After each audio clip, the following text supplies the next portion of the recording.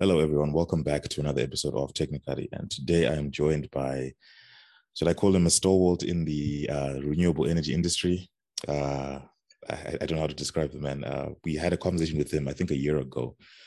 He's the Chief Executive Officer of Distributed Power Africa, or is it now Distributed Power Technologies? No, it's Distributed Power Africa. You're correct. Fantastic. So, Mr. Norman Moyo has. Technologies is just the company name, but our brand name remains Distributed Power Africa. Fantastic. So you heard the man himself, Mr. Norman Moyo. How are you? How's South Africa on this cold winter evening? It is very good. No complaints. At least there is a bit of power, so it does help keep all of us warm. But yeah, it's an exciting period that we are in. I think both as a continent and as a country, particularly from an energy perspective. Fantastic. So since it's been almost a year since our last conversation, I was curious to know what DPA has been doing. We've noticed the EDF deals, which congratulations, by the way, to pull the French energy company into a deal in South Africa is fantastic. But what else have you been up to as a company? Yeah, I would start with the announcement you just made reference to. This has been a partnership we have been working on over the past 4.5 years, which has evolved, I think, from just a technology partnership into an equity partnership, and now an industrial strategic partnership.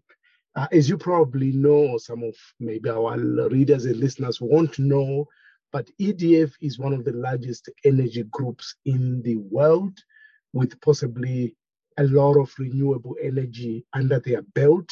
They certainly also boast of running some of the largest nuclear plants for energy purposes globally.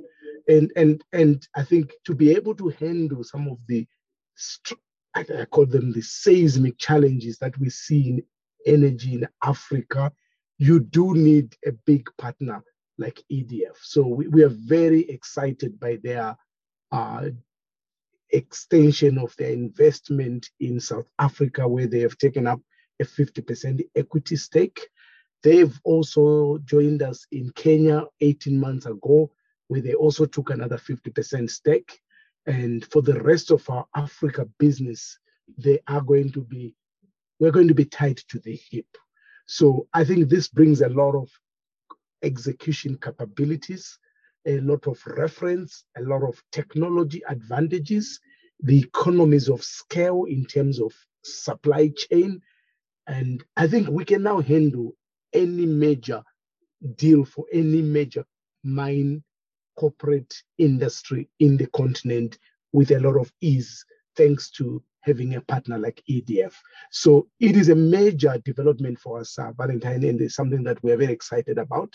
And we believe will be a game changer in the energy, particularly distributed energy space in the continent. Fantastic. I'm really curious about how that conversation happened. So did you guys approach EDF, or did they see the potential in DPA? So, at the very early stage, I think the chairman in particular indicated that I think one of the biggest challenges in Africa after telecoms, possibly after health, is definitely energy. And I think I've shared that with you before. Mm-hmm. If I needed to fix the infrastructural problems in Africa, I should start by fixing energy. That was probably 5-6 years ago when that statement was true, but it's much more relevant today, where you now have got blackouts, load shedding, even in markets like South Africa, which cannot even afford a 4-minute load shedding. Entertaining a 4-hour load shedding is unthinkable, but that is the reality we now live. So it's a sheer existential crisis. Now, to convert, part of the problem with energy is the underinvestment in the grid infrastructure. So if you are looking at EDF, they run majority of the energy in places like the UK, obviously in France, Belgium, even in South America. So very early on, we realized that if we are going to be able to transform the energy space and make energy available and accessible to the business, to the consumers, to every man in the street of Harare, Johannesburg, Nairobi, Lusaka, Lagos. We need a player of either EDF, either Total, or either Engie. I'm not allowed to say some of those names. So I'll stop there. Don't repeat them. But EDF eventually emerged as one of the most, I think, dedicated and committed partner in the continent. So around 2.5 years ago, there was a huge conference in Nairobi where our chairman, Mr. Masiwa, the president of EDF, let's just say the chairman of EDF, the president of Kenya, and the president of France were all in one conference. And we all agreed that immediately corporate Africa needs at least a minimum of 500 megawatts worth of power to just keep the economics working. And power for Africa was needed both from an energy security point of view, cost perspective, and also the carbon clean energy perspective. And this is what brought the discussions with EDF. So we flew to Paris, spent some time with them. They understood the vision, and then they came through and says, we like a partner like yourselves. You have got boots on ground, and you have got a 20-year history working in the continent. So, and we have got an appetite to be one of the largest energy players in the world, particularly in the clean energy space. That's great. I mean, getting someone like EDF to recognize that is truly amazing. And the chairman did a lot of work. I'm sure his presence helped in conveying the African message to EDF. Not that they're not unfamiliar, because I'm pretty sure they have some stake in Francophone countries, because France is still quite prevalent in those countries. Yes, I think the chairman obviously is a well-recognized leader and visionary in the continent, having obviously spearheaded the telecommunications, the fiber business, as you know, the depth and the breadth of liquid telecoms. And now we're talking of cassava technologies from Cape to Cairo. So obviously, if you want to play in the energy space, energy is the underlying railway to build anything else on the continent. And anyone who has got a real appetite and vision for Africa obviously would find having such a visionary in the room and as part of your partner a major strategic advantage. And they understood that from day one. And I think that's why even the transaction has been very fluid, very fast, very effective. It's a big company, but they have moved in a very nimble and agile way because they know that I think we also bring in the African context to the energy crisis. So bringing the context now, you're in South Africa. I'm sure Eskom has memes and complaints about the power generation in South Africa, Zimbabwe, ZESA. We've got our problems with ZESA.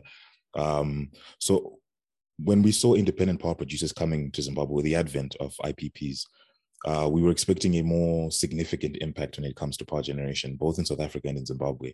Speaking from the Zimbabwean context, I'll selfishly do so. We haven't seen, we've seen corporate things like, on corporate plants, but not necessarily grid-wide or grid-focused renewable energy generation. So I'm curious to know what have been the stumbling blocks, if any, why we haven't seen the impact that many expected when these IPPs came about. So Valentine, I think I try to simplify the answer for you. If I have got $1 million today and I need to build an energy plant, I can build it 1 megawatt with $1 million, probably a little bit less. Then I've got a few off-takers that can take that 1 megawatt. One of them could be one of the big mines in Zimbabwe. It could be any of your blue chip companies in Zimbabwe. And then the other alternative is also the utility grid themselves. And this problem, Valentine, is not unique to Zimbabwe. It's a continental-wide problem, with the exception of a few countries where the grid utility has been, unfortunately, reeling under a lot of debt from legacy-related decision or policies that we've made in the continent. So the utility, which is supposed to be in the off-taker, becomes very unattractive for me to deploy that $1 million. So if I have got a Delta, if I have got a Coca-Cola, if I've got a Unilever or a Nestle or any of the mines, Mimosa, saying, Norman, I would like a megawatt to keep my mine operational. And I'm willing to sign a 10 to 15-year agreement for you to deliver clean power to me, cheaper because it's coming from solar, and carbon friendly. Would you do it? So the answer is naturally yes, Valentine. It doesn't take a lot of, calculations because of that. Now, IPPs by their nature have to generate big power systems. One of your biggest and easiest off-taker would be the utility player in the country. But the problem is the utility is still saddled with a lot of legacy issues, which makes them very unattractive for an IPP. Now, we could sit here and debate and punch each other in the face. Those are facts of life. What then needs to happen is what we see as a big opportunity is to move past the utility, the same way we moved past the fixed line, and bring on this distributed energy as an opportunity. It actually serves both parties very well. It serves the utility very well. So I'll give you a classic. I can generate a 10 megawatt anyway in a rural site in Zimbabwe and put it onto the grid and deliver it to any mine in Zimbabwe. I will rent the system that ZESA has. One of the biggest assets ZESA has today is their transmission infrastructure. It might need a bit more fine-tuning, but it's a fundamental asset that they have today, which is now sort of a white elephant. It's sitting there and it's not carrying electrons. So the challenge is to make sure that the utility pivots towards playing to their strength. And what is their strength? Their strength is distribution. And possibly their strength is the connection, the last mile connection. Play to your strength, not to your weaknesses. Generating 100 megawatt is not actually a very easy task. You need to raise funding. You need to convince investors that the power will be paid for. You need to build it. You need to maintain it. But the private sector is ready to do that.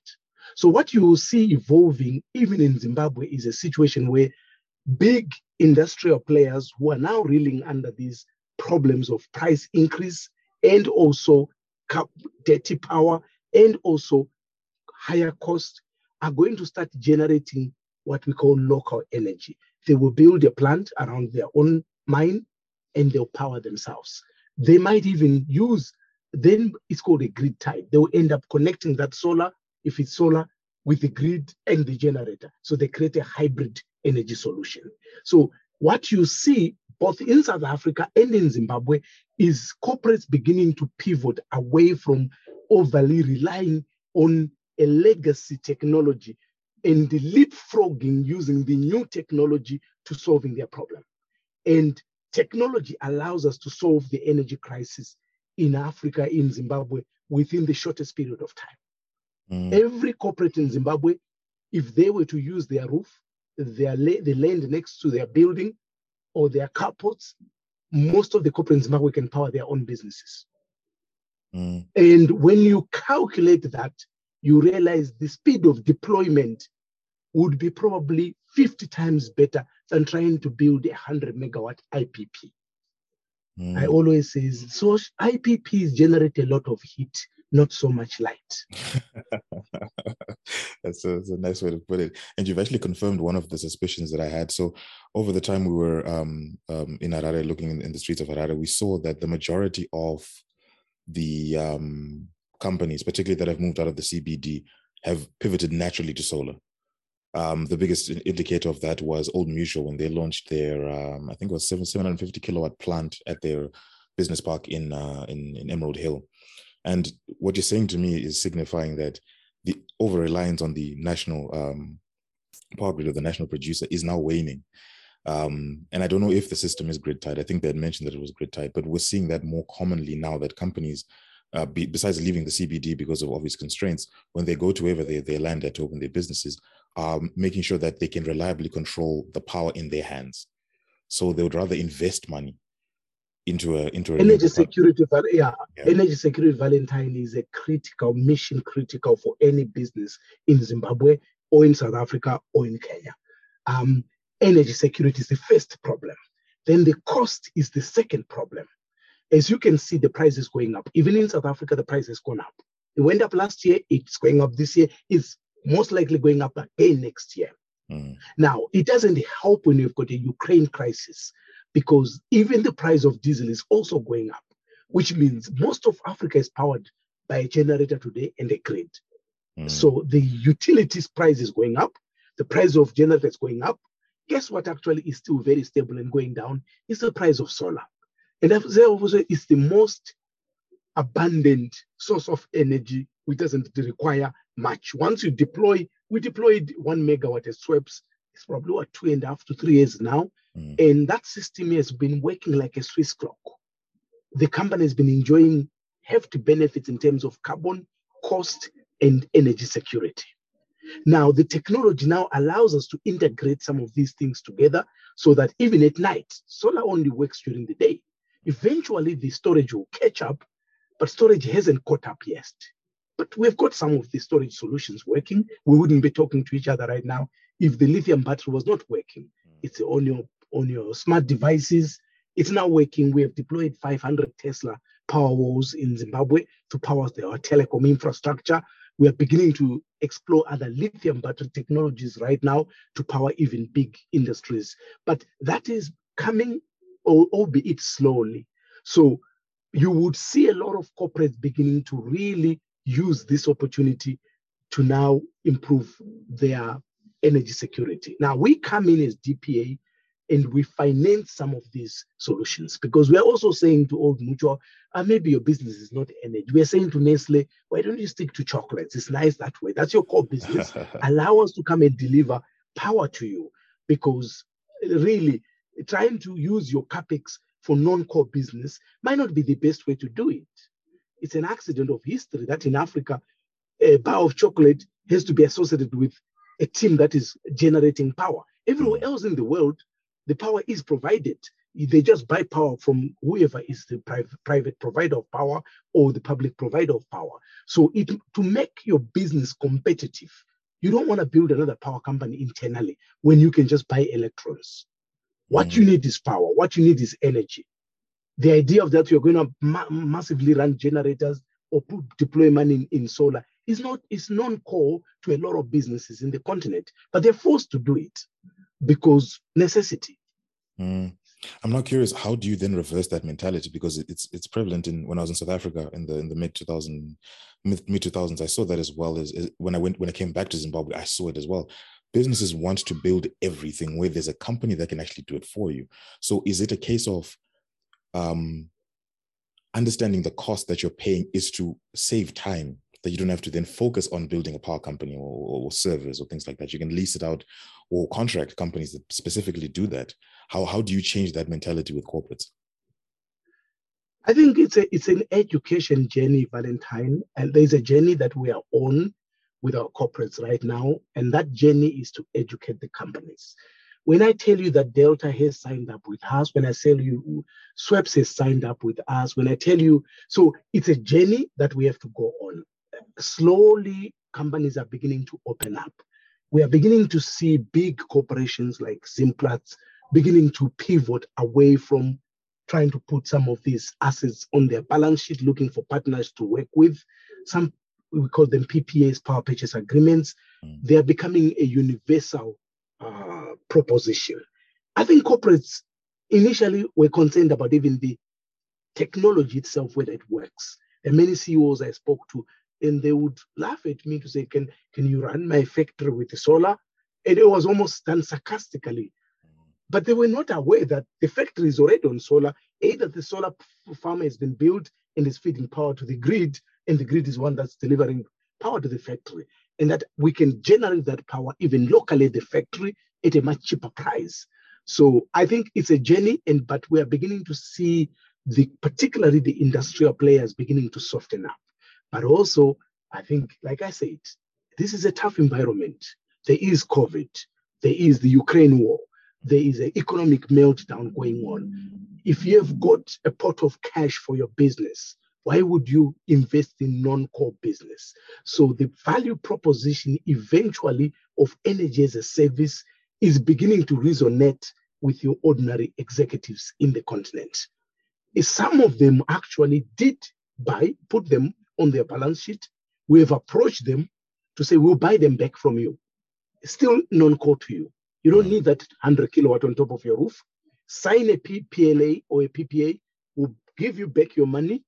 Go put it in your bakery. Go put it in your core business, and you can just buy energy from us. It's not like you own the transformer outside your house anyway, or outside your building anyway. So why are you trying to own this transformer? It's still energy. All you want is electrons. Focus on the electrons. If you get the electrons and they're clean and the price is correct, why would you say otherwise? Now, previously, there was also a concern of reliability. Now I can tell you we're working with some of the largest energy companies in the world. So we can stick our neck out for what we call here our committed service level in terms of power uptime. We can do that. And so this is some of the benefit we get when we work with industrial players like EDF. When we promise you a 20 megawatt, and when we promise you a certain throughput, you will get that throughput. So and we are willing to put our balance sheet behind it. So scaling it down to the common household, because it's something I've seen as well, that Zimbabwean households have gotten to the point where we are no longer wanting to rely on the national grid or rely on ZESA or ZETDC. When you go north of Samora, which is the more affluent neighborhoods, I can now tell, having been around solar for a year plus, that that's a 3 kVA, that's a 5 kVA. The people are shifting more and more away. But the problem with the average household's earning is that it's dwindling consistently as the years go on, unless as the months, I should say, go on, unless if you're earning in foreign currency. So now a 3 kVA will cost someone at least 1,000, depending on the load. So how do you so some people are trying to understand the cost benefit of solar. So the convenience is definitely there, that you always have power, you're paying for the convenience. But for some people, it's like, when am I going to start seeing returns? Because with ZESA, their credit system, or their feeding back onto the grid, you get it back as credits, not necessarily credits that you can't transfer, or you can't get as money. So people are trying to understand, how do they participate in feeding the national grid when there's no value proposition, for lack of a better term, for them doing so? So Valentine, one of the biggest cases we have in the energy space across the continent, Zimbabwe included, is this myth that the price of energy is, in Zimbabwe, it was hovering around 4 cents, 5 US cents per kilowatt hour. That is a heavily subsidized pricing. And with subsidy, you take money from the taxman and you give it to ZESA, and ZESA pass it on to the guy on the street. You can do that for so long, as long as you've got surplus money coming from the taxes and from the government. Now, that has sent a signal or a messaging to the ordinary populace out there that the correct price of power is 5 cents. So the moment it moves to 6 cents, everyone starts complaining. Unfortunately, I can tell you, just between Kenya, Zimbabwe, and South Africa, the price of power in Kenya is hovering around 17, 18 US cents per kilowatt hour. You don't need to know anything about energy. Numbers are numbers. The price in South Africa, circa 10 to 11 cents per kilowatt hour, and subsidized, by the way. At some stage in Zimbabwe, it was 4 to 5 cents per kilowatt hour. I'm sure you can tell, unless we are these smart people who produce our own oil, we produce our own this, our own that, why would we charge even less than the way we are importing the power from? Yes, we've got Kariba, but Kariba doesn't produce that much energy. And you still need to import some of the power from South Africa. So, but South Africa is selling it at 11 cents. Why are you selling it at 5 cents? Now, this is a difficult, because to now move the entire community away from there is becoming a challenge. But eventually, either we have to price it correctly, or we have to pivot to new technology and leapfrog this old legacy problem that we have. Just like we all leapfrogged PTC and we all ended up with an Econet line, a Telecel line, and that's how we're going to solve the problem. Let's go to a home. Yes, you are right. 3 kilowatt, 5 kilowatt, 7 kilowatt works. Now, is there net metering? Zimbabwe has been very progressive. It's probably one of the few countries in Africa that actually allows net metering. But it becomes an academic exercise because net metering means very simply, you generate power during the day when the solar is shining and you feed it into the grid. And at night, you collect that power from the grid. So you use the grid as your storage. Now, but there's need to be power at night. If the grid has got no power at night, you can't draw that power. You've lost it. So eventually, there's going to be a need for additional review of the model to make it work. But to your earlier question, I said the price of energy in Zimbabwe is still grossly understated. So you will continue to get shortages until such a time that we price according a cost-reflective pricing regime is instituted. You can't import power at 10 cents and sell it at 5 cents and expect to sustain and keep the lights on. They will switch off eventually. Either you will collapse the government that is funding the subsidies, or something has to give. Solar, luckily, is beginning to become that bridge. And what you see in homes today are people beginning to deploy these solar solutions into their homes. And that is working quite well for the sake of the client and for the sake of the home. It is going to take a while because the cost of storage, as I said earlier, is still prohibitive. But even that too is coming of age. The prices are coming down slowly, but certainly the solar itself has got a lot more capacity. But I want to understand the rationale behind. So the rationale behind subsidizing power. So I understand you don't want to introduce price shocks, because once you introduce something to higher pricing, something like electricity, everything else is going to go up, making it difficult for everyone to survive. But I understand, is there any other rationale behind the power subsidies? Because in Zimbabwe, now we're 10 cents, 0.6, around about there per kilowatt hour, which, as you said, is far below, because Kenya's at 17. So can you describe to me, other than trying not to create market ripples, what other rationales behind the subsidy of electricity? It's a legacy issue, Valentine. It's a legacy issue. Where are we coming from? We have always, I think for a very long time, probably 20, 50 years ago, power was always, electronic power was always associated with the political power. The two always used to banter every day.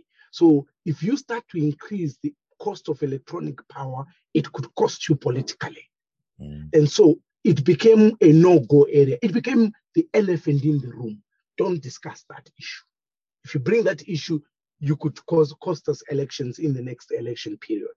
And that's at a continental wide. I always like to pitch it at the right level, because then we don't get emotional over petty issues. It's a continental problem. Now, but power is a function of a few inputs going in there and an output.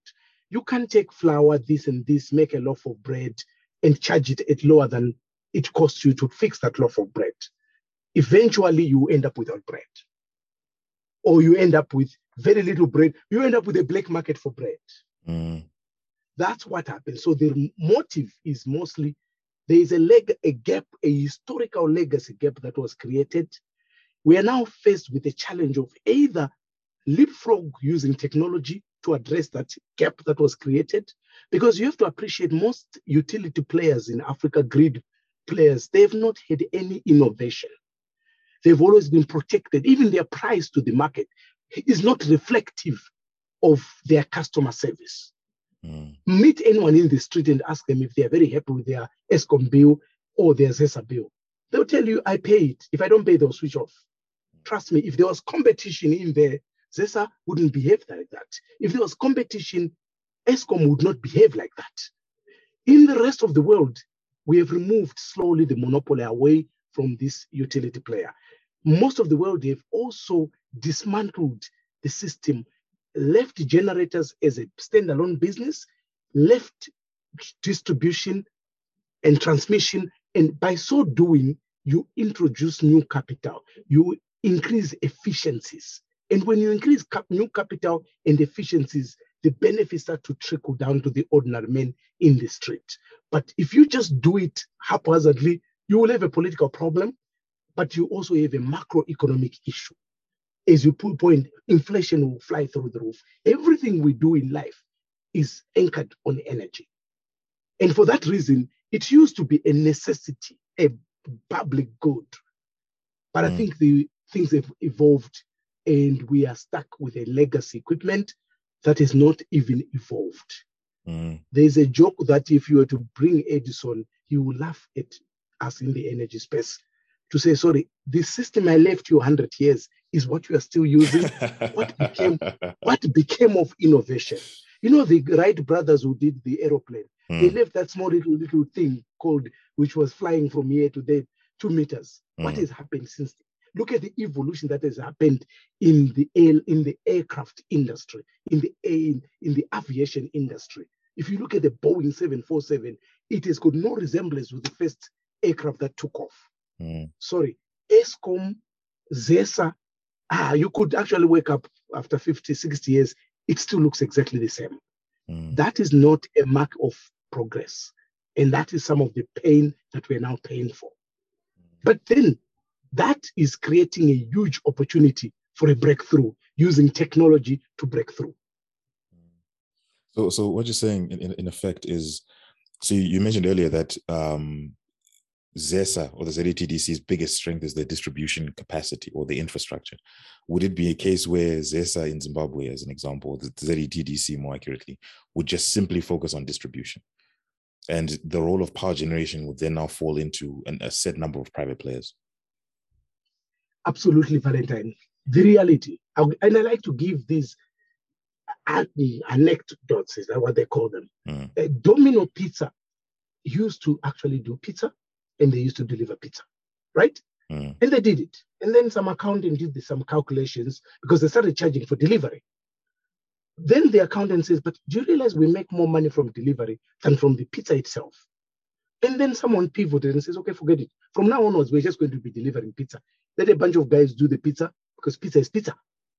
Now, ZESA, one of their strongest assets is that transmission infrastructure that they built. But it's a white elephant if there are no electrons passing through it. If you were to open up and allow ZESA to monetize that asset, which is the railroad of electrons, every farm in Zimbabwe that is idle and that's not being used for agriculture should be a solar farm. If you go to Tanganda, you see the majestic beauty of the Tanganda farm. They are still farming tea, but they're generating their own 1.8 megawatts there. That is the picture of the future. ZESA can play in that ecosystem and actually can possibly shake off most of their debts and end up becoming a profitable entity. Now, someone will say, oh, but people will lose jobs. No, who said that? That's a lie again.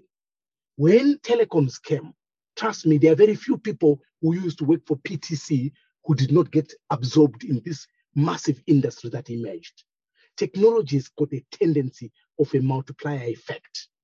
When ZESA does that, that 100 megawatt I'm going to put in Zarabani will be carried by ZESA, and ZESA will charge me for it. And when I deliver it to Mimosa Mine will pay for it gladly.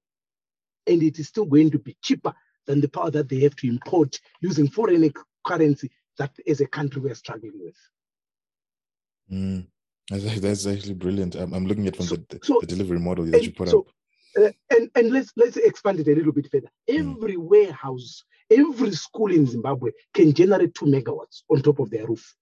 Just give me those roofs. I'll generate 2 megawatts and I'll give it to ZESA. And I'll instruct ZESA, please carry this power and deliver it to a Unilever plant. ZESA can do that. The technology is there. And ZESA will say, no, man, I'm going to charge you for that power. No problem, please do. What ZESA struggles with is generation right now. We have resources to generate. What we don't actually have access is that railroad to deliver the power. Why don't we sit down and have a quick conversation? In business, we say there's no return on ego. Pack the egos. Let's discuss the issue. ZESA could make a lot more money. We will make a lot more money. We could drive the price of energy down to the ground. Zimbabwe's got enough sun and enough land. Then whatever little we are getting from Kariba, we can now use that as base load. Whatever we need to import, we use as base load.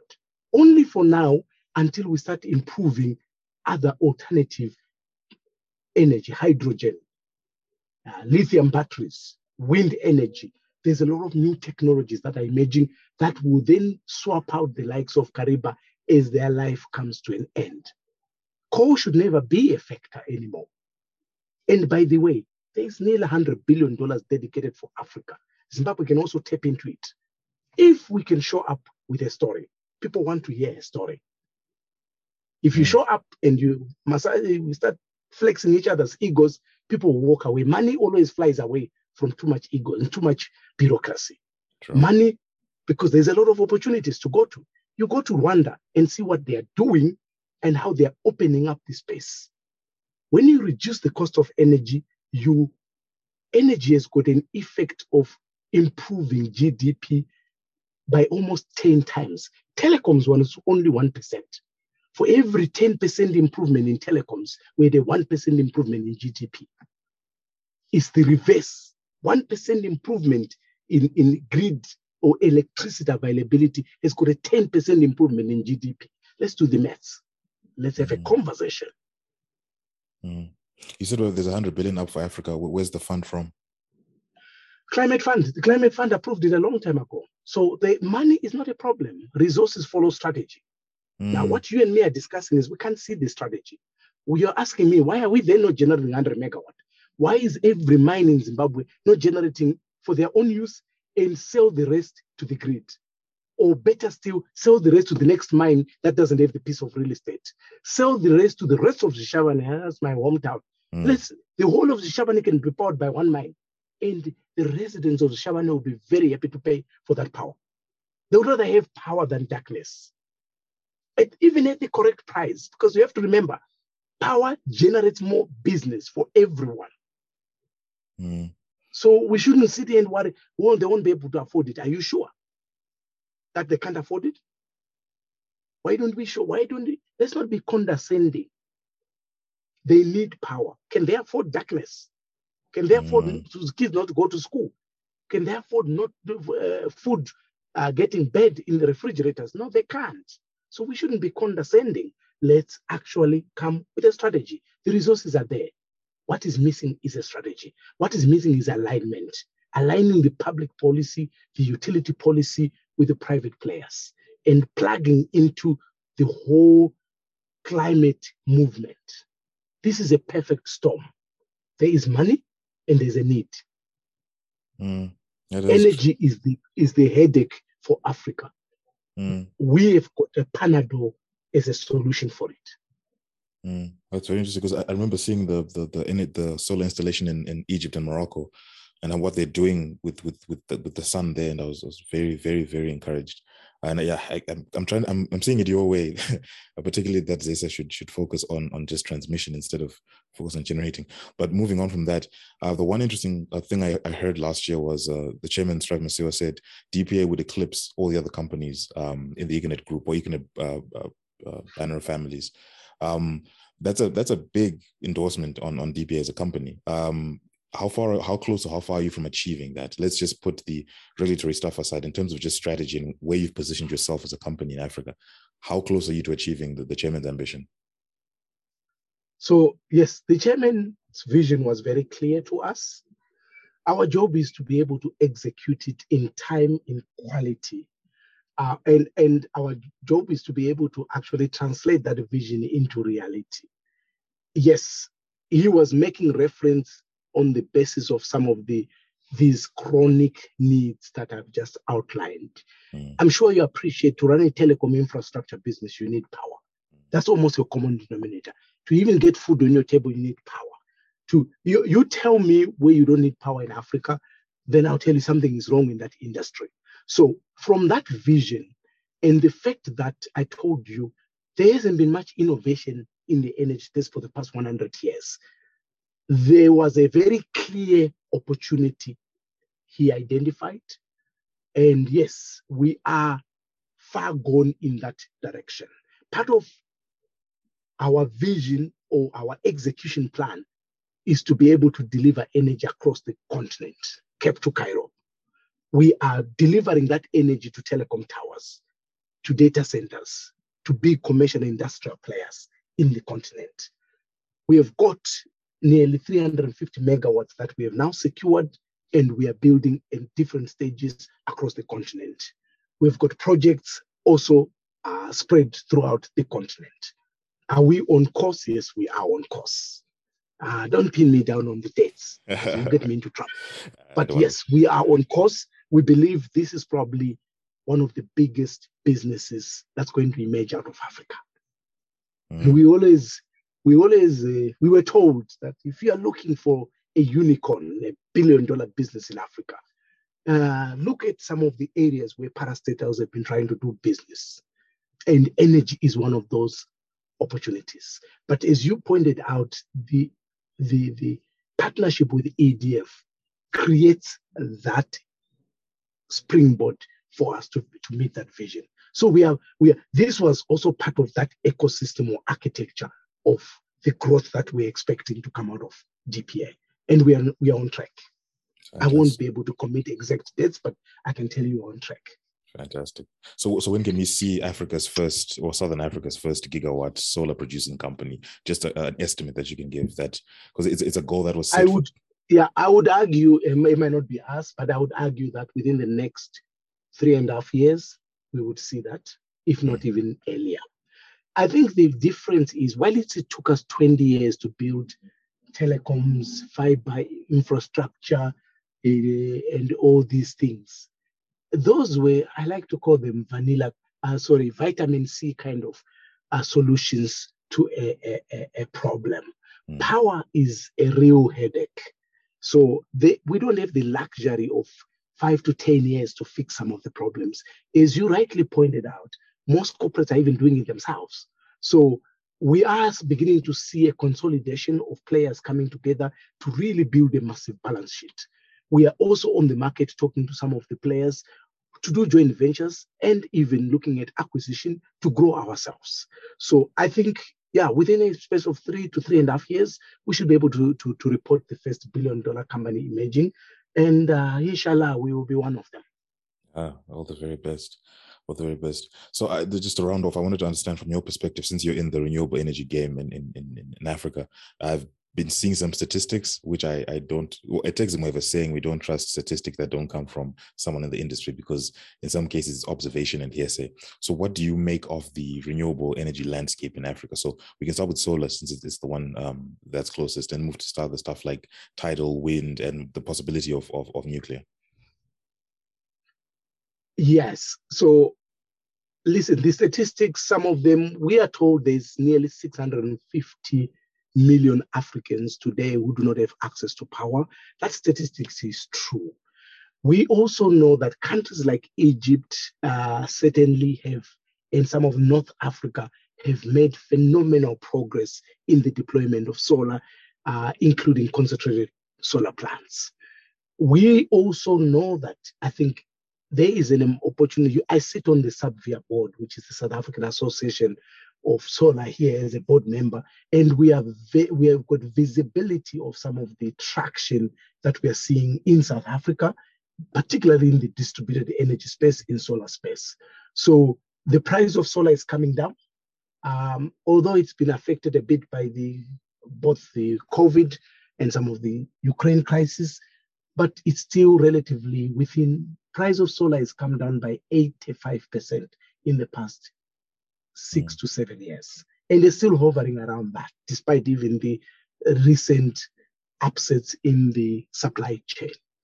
Now, let's go to nuclear. And I don't like to comment about it, but nuclear is a very complicated technology. And trust me, Japan tried it. They got their fingers bent. We can keep going country after country. For a continent like Africa, it is a very far stretch to trying to solve a problem that we have. To build a nuclear plant, I don't know how many billions of dollars you need to put up.